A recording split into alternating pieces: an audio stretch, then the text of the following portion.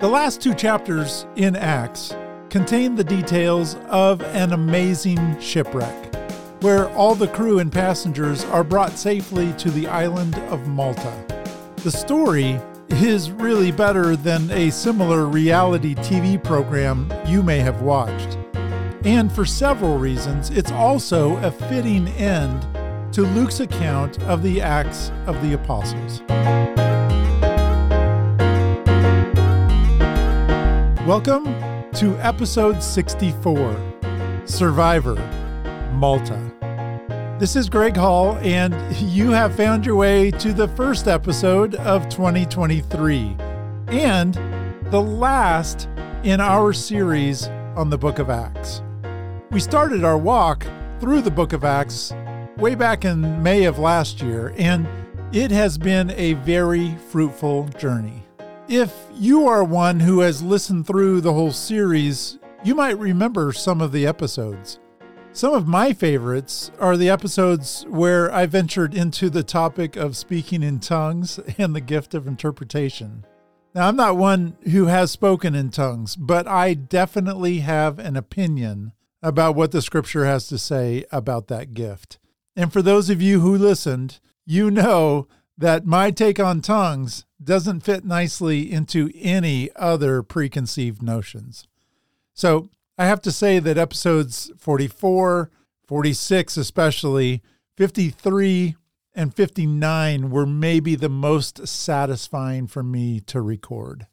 And I'd be interested in hearing from you regarding what episodes you enjoyed the most in the series. Well, to round out our series today, we will look at the last two chapters in the book. And just to review the narrative of these chapters, it goes something like this. Paul leaves from Caesarea on a ship heading towards Rome. He's under guard, and he's awaiting his trial before the court of Caesar. And eventually, they get blown off course while trying to find a safe place to harbor for the winter. They are helplessly blown around the Mediterranean Sea for 14 days. And it's during this time that an angel visits Paul and assures him that no problem, everybody's going to live. But despite that, the ship does wreck on a reef, and it's the night before that shipwreck that Paul leads everyone in a meal on the ship. And the next day, all 276 people aboard the boat are able to swim to shore after the boat is dismantled by the rocks. Well, once on land, the natives are very kind to those who are shipwrecked. But when a snake bites Paul on the hand as he's building a fire, they assume that he's a criminal. That's their thought process. But when he doesn't die, they flip and turn and they change their mind. And now they think he's some sort of a god. After 3 days, Paul heals a very important man on the island, and eventually Paul makes his way to Rome, where he preaches the gospel to whomever will listen. Well, that's just a short recap, but we will dive into certain aspects of that narrative as we go throughout the rest of the episode. So it's the journey on the boat, Acts 27 and 28. That is the longest narrative in the entire book of Acts. It's interesting that Luke doesn't end the book with like a long speech or a sermon by Paul, which he could have easily done. But Luke decides to end his account with this grand narrative of a shipwreck. And many commentators have noticed some similarities to other stories in the Bible.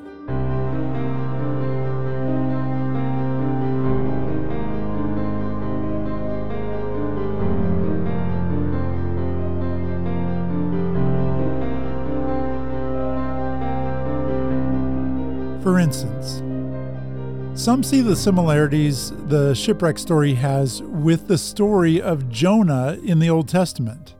So let me lay out just a few of the similarities. Each of these features a boat carrying a messenger of God in a storm. Jonah in the Old Testament is running from God, but Paul, in contrast, is following God's plan. And it's in the story of Jonah that the prophet of God is thrown overboard to save those on the ship. But in Paul's story here in Acts, God's messenger stays on board to save his fellow passengers. And probably most importantly, in both cases, God's good news ends up being presented to the Gentiles. So there are some thematic similarities to the Jonah story for sure. But what about some others? Well, you may not have noticed it before, but Paul's journey has some obvious connections to the Old Testament Exodus story, which includes that first Passover coming out of Egypt. Both the Exodus and Paul's shipwreck features deliverance through water. And it's in that process that both mention the use of a strong wind, the darkness is mentioned, the disappearance of the sun and the moon, and specifically talking about the Passover event, both stories mention the 14th night and the phrase about midnight. We'll talk about this more within the episode, but right before the ship is wrecked, Paul presides over a meal that has similarities to the Last Supper, which is a Passover celebration, again, a remembrance of the event of the Exodus. But perhaps the most interesting aspect of this connection with the Exodus is that the comparison puts Israel, or more specifically Jerusalem, on the wrong side of the water. Israel is left behind in Paul's story and seems to be equated with the Exodus out of Egypt. It's Paul that's escaping an Egypt-like situation, and like the ancient Israelites, he's leaving with the riches of the land. In this case, he's taking the riches of the gospel into new lands with him. And if that's a new perspective for you, that the Israel of Jesus in Paul's day would have been equated with an Egypt-type situation, it's not the only time that comparison is made within the Bible. First century Israel and Old Testament Egypt is also brought together in the beginning of Matthew's gospel, specifically Matthew chapter 2, verses 13 through 15. It's there where an angel tells Joseph to take his family and escape to Egypt. And the text says, "So Joseph got up and took the child and his mother while it was still night and left for Egypt." But then, verse 15 says that he remained there until the death of Herod, and that this was to fulfill what had been spoken by the Lord through the prophet, "Out of Egypt I called my son." Most readers, and maybe you're one of them, assume that the prophecy that's quoted there, the "Out of Egypt I called my son," that refers to Jesus' journey from Egypt back to Israel after Herod's death. But in the narrative, Jesus doesn't return to Israel until an angel gives the instruction to do so in verse 19. "Out of Egypt I called my son" isn't applied to the return trip back to Israel. It's applied to the family's trip out of Israel when they were traveling to Egypt. In the beginning of Matthew's gospel, and here again at the end of the book of Acts, Israel takes on the symbolic, or maybe thematic role of Old Testament Egypt. And that's backed by many statements that Jesus made about the Israel of his time as well. It was a thematically dark land. It was spiritually dark. And it was so dark there that they did not recognize the voice of very God himself, either through the mouth of Jesus or here in the book of Acts, the voice of Paul.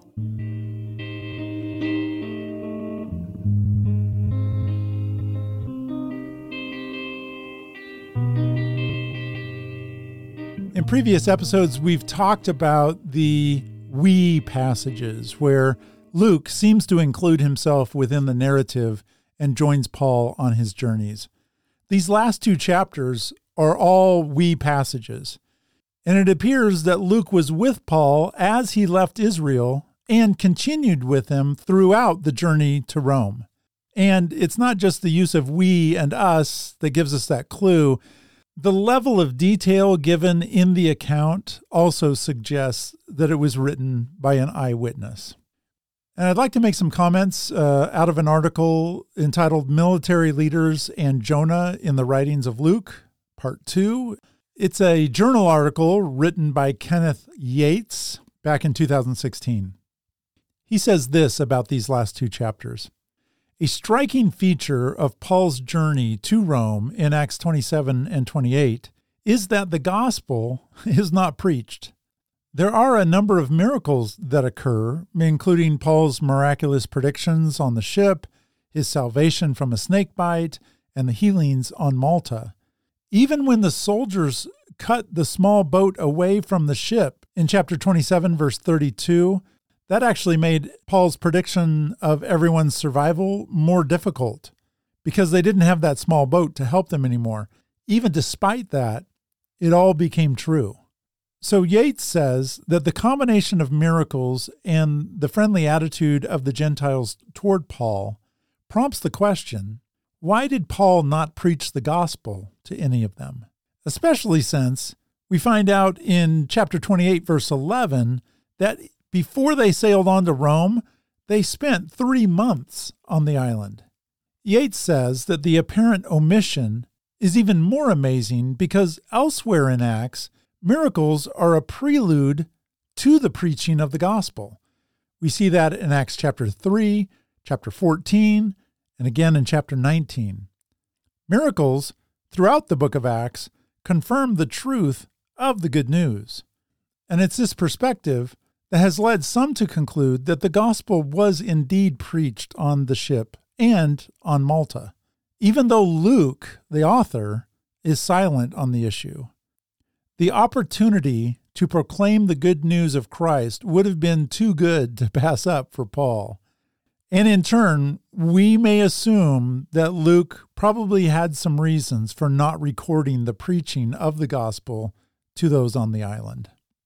So breaking away from Yates, I would suggest, like we mentioned in the beginning of the episode, that Luke has decided to create a grand narrative to tell the story of the spread of the gospel. And in that, he has decided to tell the story short of including whatever preaching Paul may have done. And he's able to do this, just tell the story and exclude the preaching, because it's this narrative about Paul that clearly demonstrates how Jesus' followers begin to assume the ministry of Jesus by reliving the ministry of Jesus. Well, what do I mean? Lots of people have noticed some of the obvious parallels in the stories of Jesus and Paul. So it's not a unique perspective, but I've not found anyone who does it more extensively and I would suggest more poetically than one of my former professors. We know him well here on the podcast, Dr. Warren Gage. Dr. Gage was a guest on the podcast as we finished our study of the book of John, and we'll look at more of his work right now in regards to Paul on the island of Malta. I'm going to be sharing a comparison that Dr. Gage gives in his book, Return from Emmaus, the resurrection theme in Scripture. And it's in this example where first, Dr. Gage will recap a rendition of Jesus' ministry, highlighting certain words, and then retelling the story of Jesus through the ministry of Paul, using some of those same words and terminology in the book of Acts.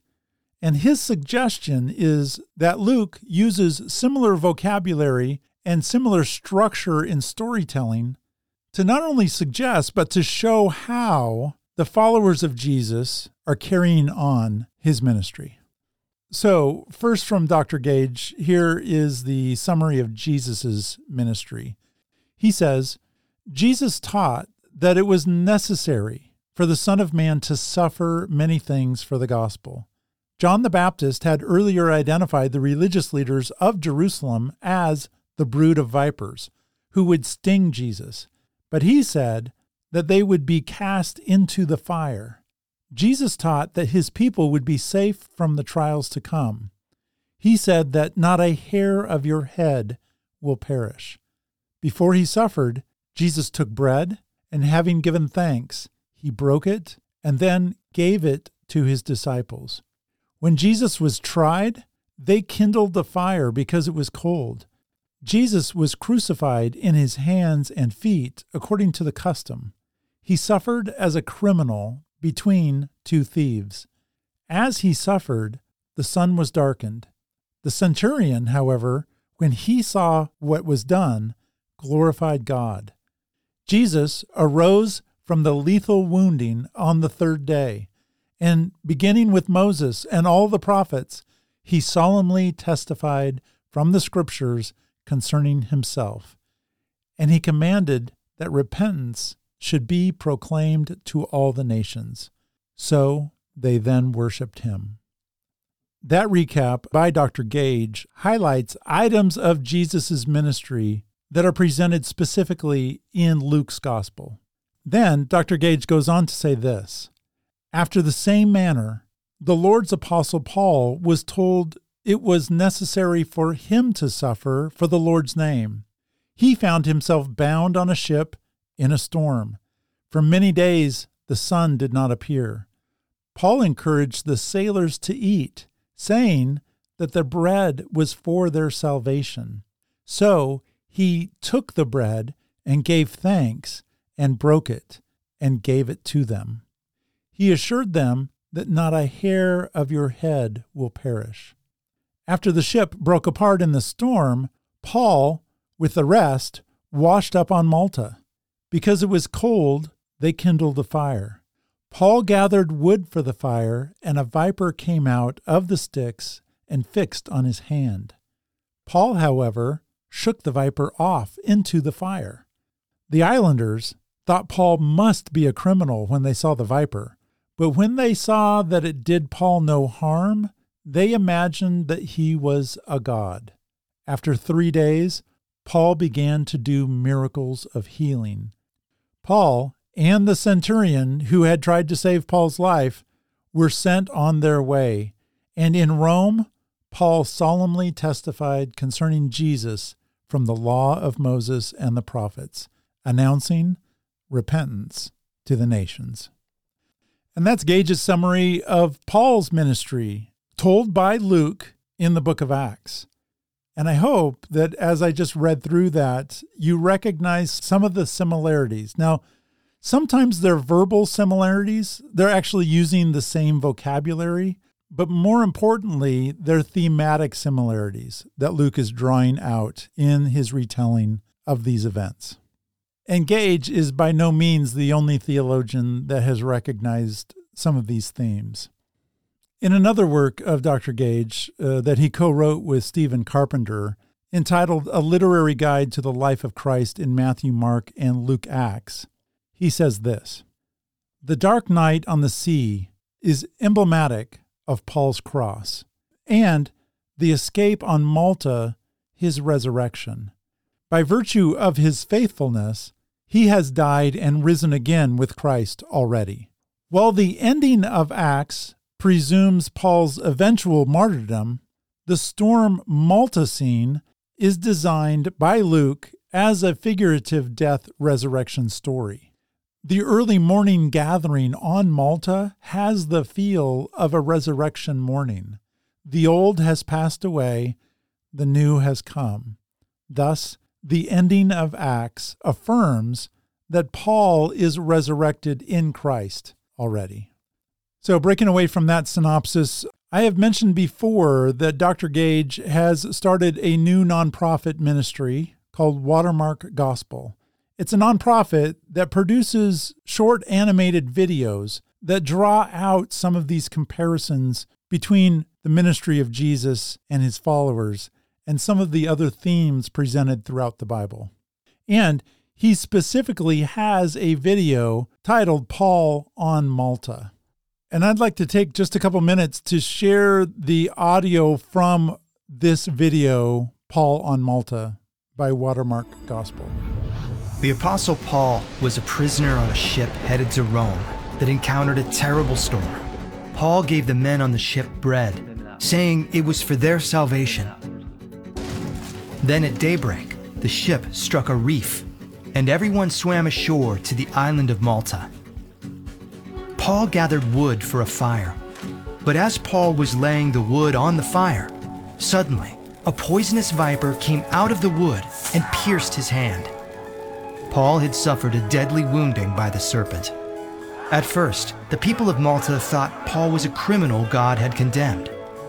But Paul simply shook the viper into the fire. And in spite of his deadly wounding, Paul remained alive. When the Maltese realized Paul had escaped death, they wondered if he was a god.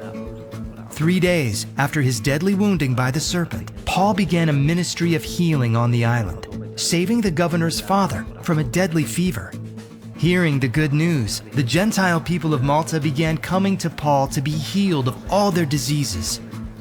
Does this story sound familiar? Like Paul, Jesus was destined to have a deadly encounter with the serpent, Satan. At the Last Supper, Jesus gave his disciples bread for their salvation. The next day, Jesus carried the wood of his cross to Calvary, where he received a deadly piercing in the hand. The ones who called for him to receive that deadly piercing were the religious leaders in the temple. John the Baptist had called them the offspring of the serpent. He said they were a brood of vipers that would be cast into the fire. In his death, Jesus was regarded as a criminal like Paul, crucified among thieves. But after 3 days, Jesus was delivered from death, and his disciples worshipped him as God. Like Paul, 3 days after his deadly wounding by the serpent, Jesus began a ministry of healing, saving the multitudes of all the earth from death. Now, anyone who hears the good news of Jesus' saving power, whether Jew or Gentile, is welcome to come to him to ask for salvation.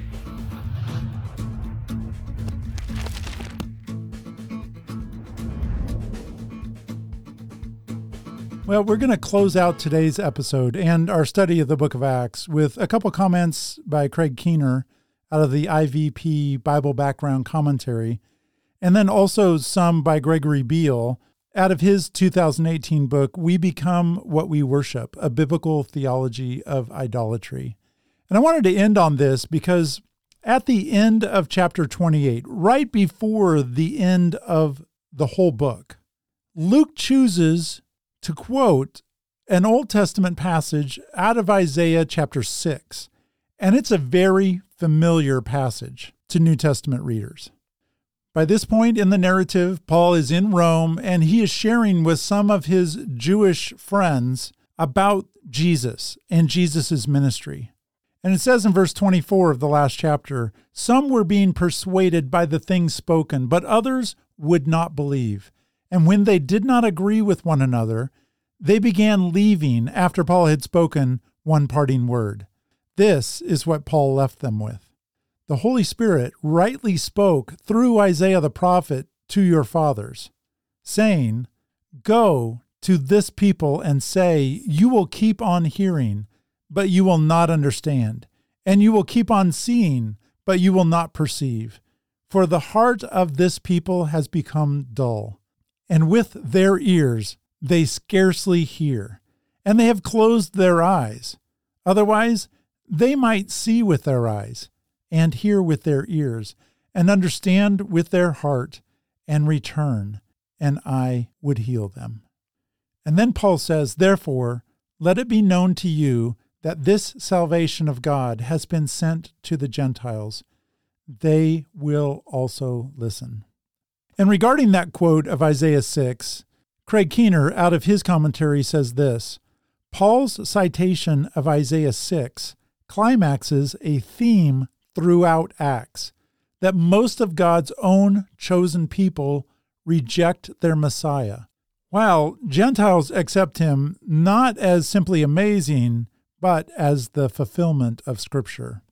It's this Isaiah 6 passage. It's been an area of focus of Dr. Gregory Beale for many years.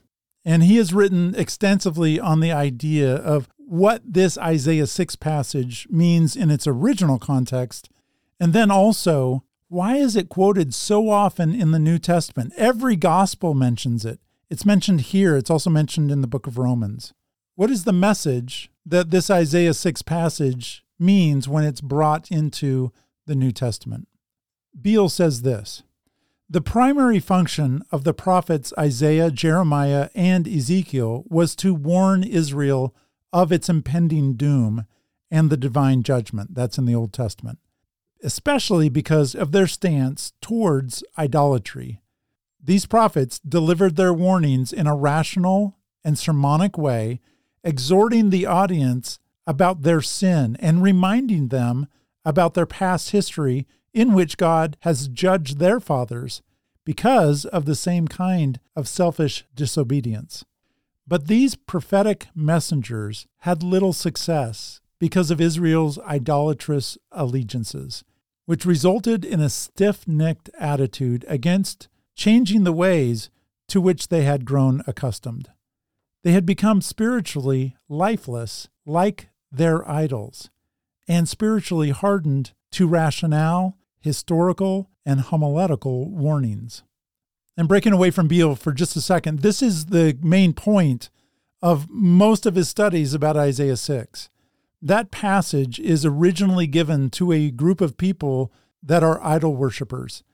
And it's language within the Old Testament that Beale highlights that suggests that when you worship an idol, in their context, what would have been a God statue with eyes and ears and a mouth, you, as a worshiper, become like that idol. Your eyes stop functioning in the spiritual realm. Your ears stop working. You become deaf and blind to the spiritual truths because of your idol worship. And it's that Isaiah 6 passage that predicts a time in the future after the exile out of the land and after the return to the land where the same people will have the same problem. Isaiah is predicting Jesus' generation, and he's predicting that they will have the same problem. So, when we get to the New Testament, and Isaiah is plucked out of its context in the Old Testament and planted squarely in the Gospels and here at the end of the book of Acts, what Jesus and the New Testament authors are saying, the generation that they were speaking to in the first century in Israel had become just like their fathers. Through idol worship, they had become deaf and blind to the things of the spiritual realm. So deaf and blind that very God himself and those representing him, though these people were standing right before them speaking the very truth of God, they were not willing to accept it. You may have been told that it's this passage that shows how God takes control and causes some people to believe and other people not to believe. He is the one doing the closing of the eyes and the ears. But what Beale points out, and I think rightly so, is that the original context of that passage and the prediction of the future is regarding a lifestyle of idol worship that causes those people to become like that which they worship. And in turn, those people that don't worship idols, but follow the one true God, displayed through the scriptures, they will become more like that which they worship, and their eyes will be opened, and their ears will be able to hear the truth when it's presented to them. So throughout the Gospels and here in the book of Acts, especially in this last chapter when Paul is in Rome, his conclusion is to bring out this Isaiah 6 passage. So closing out our study today, going back to Keener on the last couple verses in the book of Acts, he says this: "At the end of 2 years, if no accusers had arrived and no charges had been sent against him, Paul would normally be automatically released." And he suggests that's what would have happened. Keener also says Paul was later arrested again and beheaded. But Luke wishes to end on a note of positive legal precedent. A number of ancient works had sudden endings, but in contrast to many Greek works, Luke wishes to end happily. That Paul would preach under the very nose of the Praetorian Guard suggests that before Nero instituted his persecution against the Christians, they were tolerated under Roman law. Luke's defense of Christianity on legal and philosophical grounds paved the way for second-century defenders of Christianity And Keener suggests that it also points the way for Christian lawyers, statespersons, and others to work in society today. And that is how Luke decides to end his account of the Acts of the Apostles.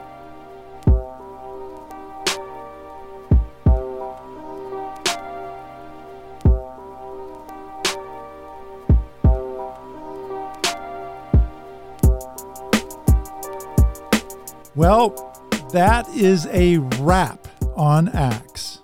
We've made our way through one of the most significant books of the Bible. It's the book that narrates what happened to the Jesus movement after Jesus ascended to heaven. And it's the narrative that you and I both find ourselves within. And that's because the gospel has been spread from that time until now. In the next episode, we begin our conversation about biblical rest. And we do that by talking to Curtis Zachary, the author of Soul Rest. I am really excited to share with you the conversation that we recorded a few weeks ago. So I want to give you fair warning. Hold on to your seats and get ready to do some rethinking in regards to your understanding of Sabbath rest.